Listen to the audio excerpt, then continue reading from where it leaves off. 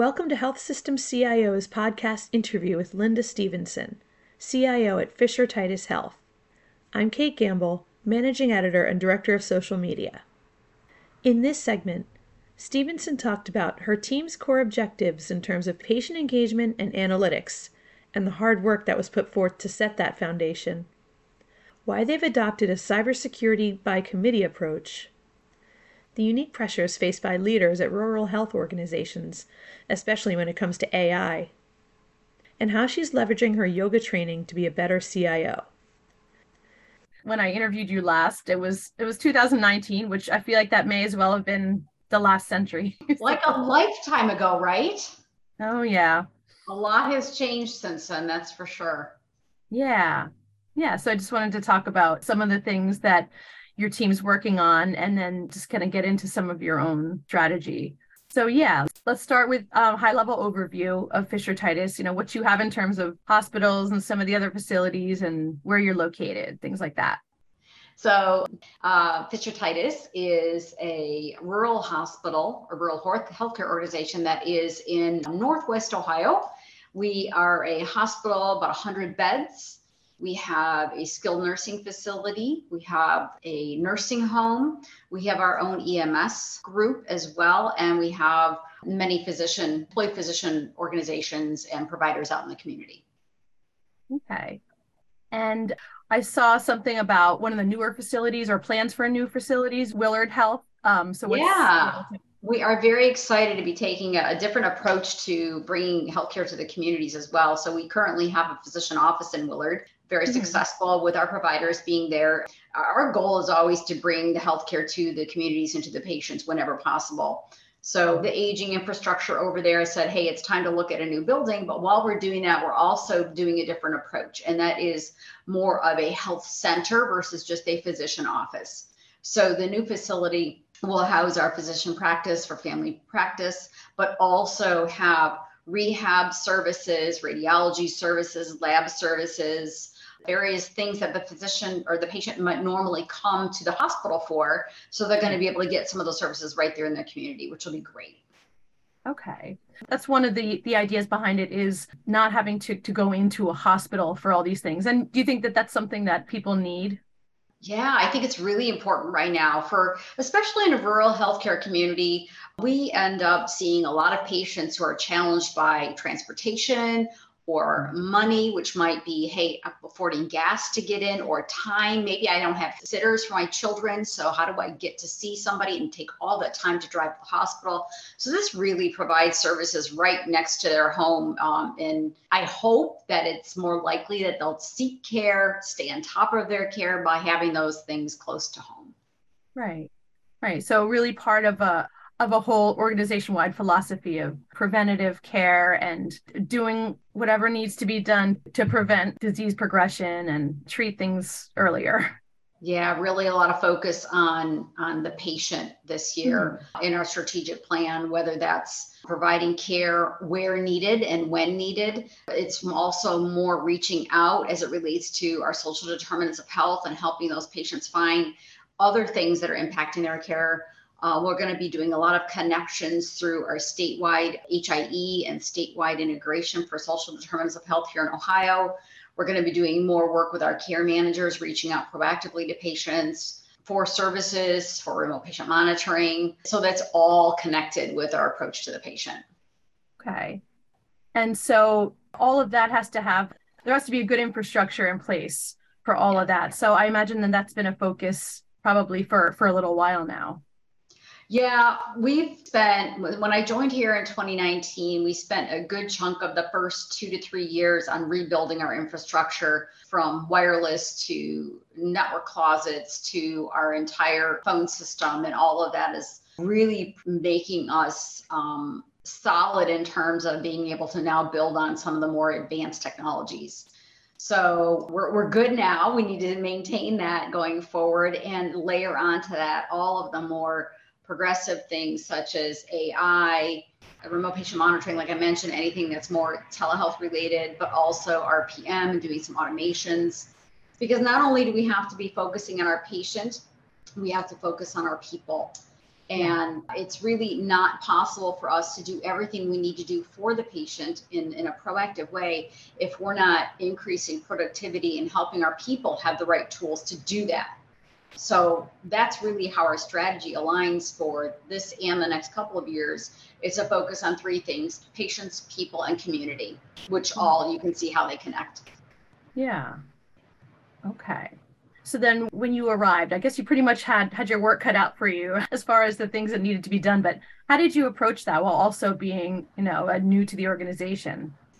Yeah, I did a lot of analysis, I went straight for the big rocks, which are: what does our infrastructure look like? Where are our big holes? Where are the pain points? And where's our cybersecurity? So those were the two big first things we spent a lot of time on. We did a roadmap of those things over the course of the next 5 years, which we're kind of wrapping up that 5-year plan now. And I know 5 years sounds like a long time, but if you're not looking that far ahead to plan, it's really hard to know what else you can build on. So really looking at those two things initially was big. We actually were an organization that was most wired back in, I think it was 2015, 16, 17. Quite a while we were most wired, the Chime Most Wired program, and we lost that because the maintenance of the infrastructure wasn't done. So it was my goal to make sure we get back to that level of integration and advancement. We were excited to be awarded Most Wired again last year in 2022. So it took me a few years, but we're there. And that really goes to show the work that was done on the infrastructure and revisiting everything we already had, but also adding on layers of automation. Yeah. Okay. So that's a big thing. That's a big accomplishment. And like you said, really speaks to everything that was done. But was that something that was a motivation? How did you view that as far as like, let's get back to Most Wired and beyond that, like, let's get back to all the things that entails? Yeah, it was a motivation for me. I knew how good this organization could be, and I know where they have been. And it made me really sad when I got here to see that it had not been well cared for.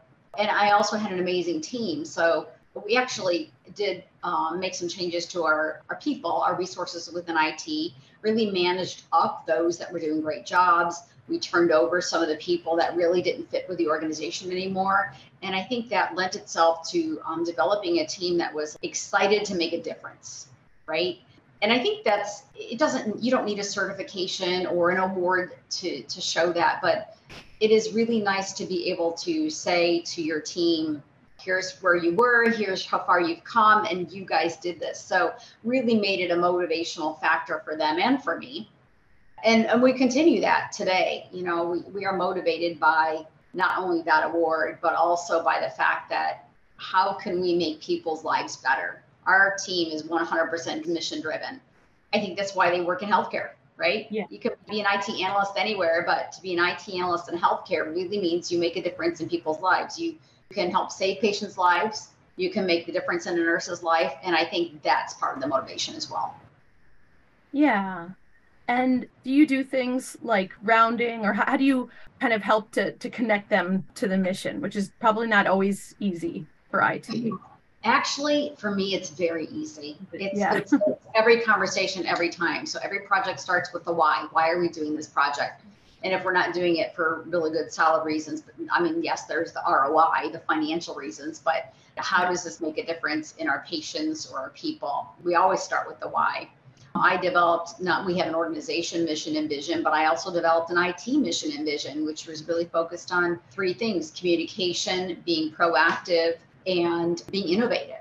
So we go over that at every single team meeting. And then we also talk about, we have an MMA award. So that's our monthly mission award, which highlights our people who are doing great things to achieve that mission. Maybe it's somebody who did amazing communication with a department on a particular item. Maybe it's something who came up with an innovative idea that saved somebody tons of hours. So we do a monthly mission award focused around that. We also do some really cool things. One year we did a brainstorming day. We had a whole day where we sat in a room and we kind of just had stickies on the wall and put all the ideas out there. And then over the course of the next year, we went through every single one of those ideas to show them that their ideas matter. Yeah.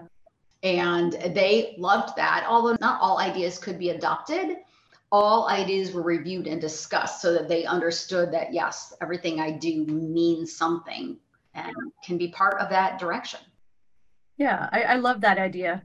One of the great things about brainstorming is that it might lead to something else, or, it just kind of changes your way of thinking or gets you out of a certain funk, maybe. Yeah, absolutely. This year we're doing innovation challenge. So we're having teams compete with innovation ideas, and there was certain categories of innovations that you could compete for.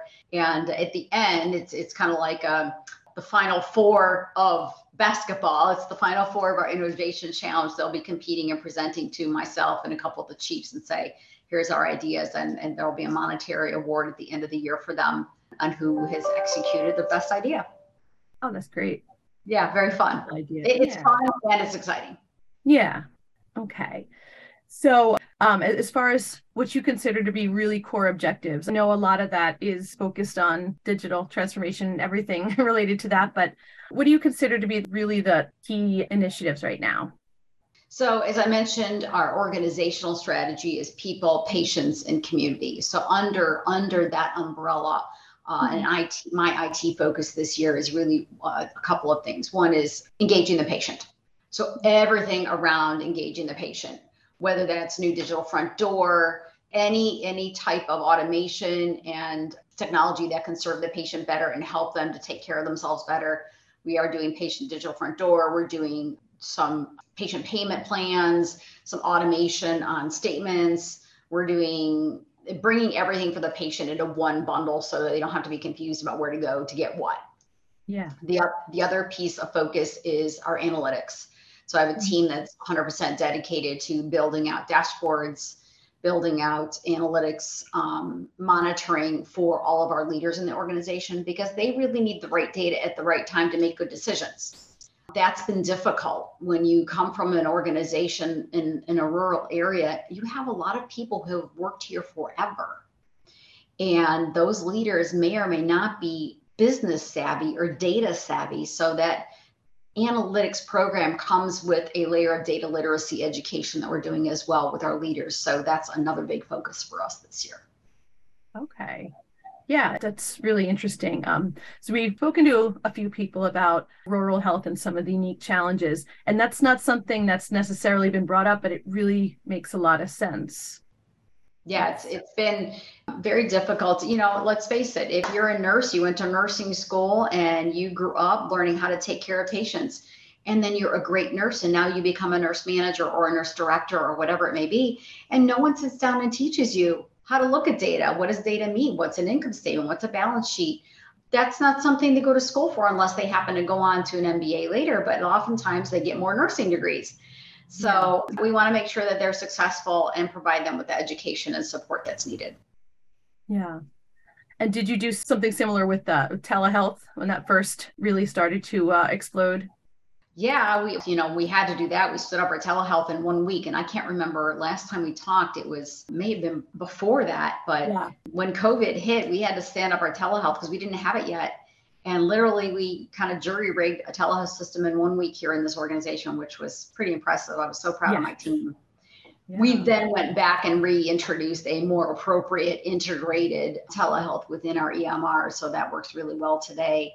But the same education had to happen. How are we doing this? Why are we doing this? Let's help people understand what it's like to be on camera, what it's like to present to yourself, what your background should look like, what your conversations should look like. It was definitely an education effort there as well. Oh, yeah, definitely. I mean, probably not that different from when a lot of physicians and nurses started documenting at the bedside. That's a whole new thing. That's not how they were educated. Well, and it's funny you say that because to this day, we still have to have those conversations. There are some people get into bad habits, whether it be telehealth or bedside documentation, where I'm slipping the paper into my pocket and I'm going to do it later. Well, educating them as to the why it's important to continue that and have that information available at the point of care. We still have to have those conversations. Got to keep going back to the basics. Yeah, sure. And then another issue that's top of mind for everyone is cyber, and being rural. I imagine you don't have a dedicated CISO. So no, that's me. Yep. Right. So how are you able to manage that? Just because obviously there's so much that comes with the data security piece. Yeah, I'm blessed in that I do have an outside group that I contract with to help me for those things that maybe we're not specialists in, right? So if something arises that we're not sure about and want clarification about, we'll reach out and pay for some hours with that outside team. For the most part, our program is managed by a committee. So we have a committee, we call it our cybersecurity committee. It obviously includes key IT leaders, network team members. It includes our compliance leader. It includes our chief legal counsel. So we meet on a weekly basis to review outstanding risks, to review any assessments that are done, to talk about penetration tests, to plan for tabletop drills. That group does things. And so everybody has a little piece of the pie. And it's worked really well for us, though. I think the good thing is everybody's learning. So security is everybody's job, and it's looked at more that way than it's just the CISO's job or a security analyst job. So I feel there's a real benefit in that management by committee. Yeah, the shared responsibility. Yeah. And of course, what makes it so difficult is that everything changes so fast. So everyone really has to do their part to make sure that you're on top of the latest threats and educating users, which I know is probably a big piece of it. It is. Obviously, we do the annual required education as everybody is in healthcare. We do a monthly or more phishing attempts. We do meetings with our board of governors. We do a lot of education. We just most recently, we brought an outside resource in who did a 2-hour education with all of our leadership. And while it sounds like a huge investment, getting all leadership from directors up into the room for this education, I can't tell you how many people said, oh my God, that was amazing, because the education was put in a way that, yes, this is an organizational challenge. You all have to be part of it, but also, hey, guess what? This applies in your everyday life. Right. So it really hit home, because what happens to your bank account and the things you need to consider there are the same things you need to consider here. And I thought it was a really, really good decision that we put all the leaders in that room. Yeah, it's like you said, I'm sure it required some resources, but to be able to get that much out of it is important. Yeah, I think when you're in security, there's so much technology and so much detail that goes into everything we need to understand for cybersecurity.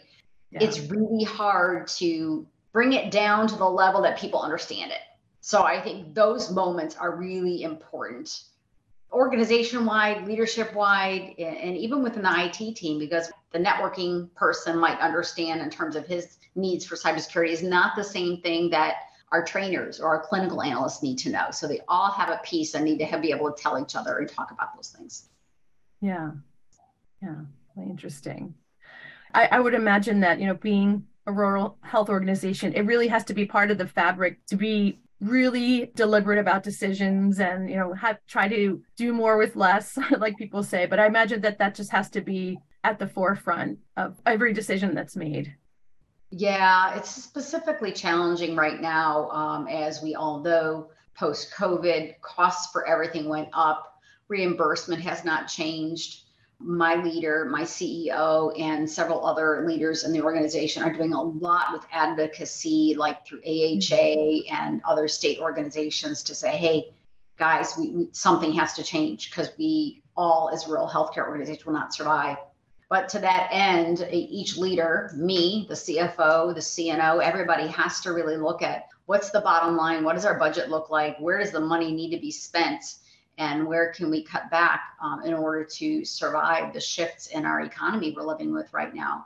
So I think particular pressure is put on the CIOs to say, what tools can you find us to automate, to take out some of the manual labor, to save time and savings, and hopefully eventually maybe even FTEs. Now, not that we ever want to remove people from the picture, but as attrition happens and people leave, let's see if we can do, like you said, more with less through some of the tools.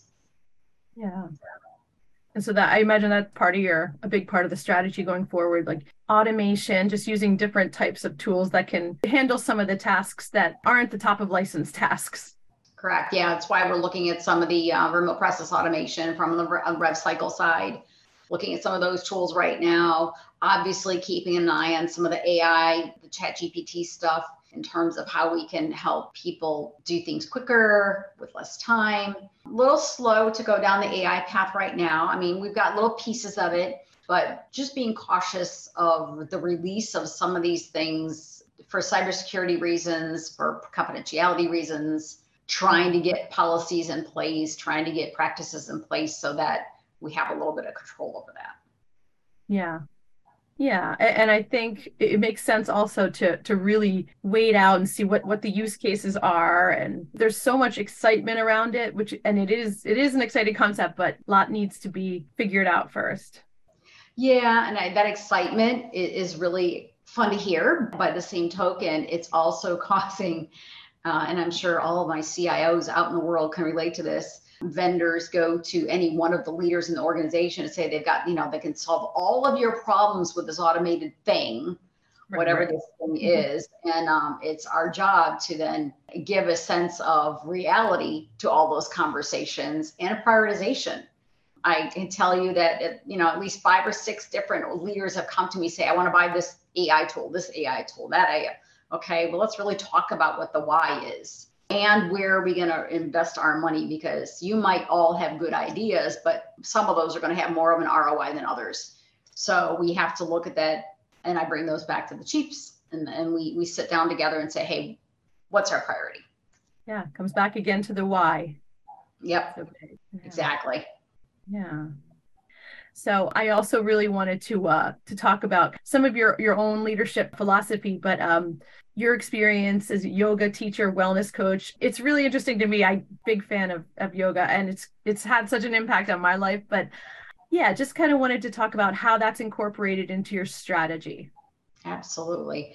I think being a yoga teacher has made me really I do a better job at my day job. So I am a better CIO because I'm a yoga teacher. It allows me to be more purposeful, more thoughtful about how I treat my team, how I work with my team. I actually bring some of those skills to my team. So I offer a yoga session just free once a month for the organization. Anybody can come. It's just like make it available. I wish I could do it more often, but time is tough.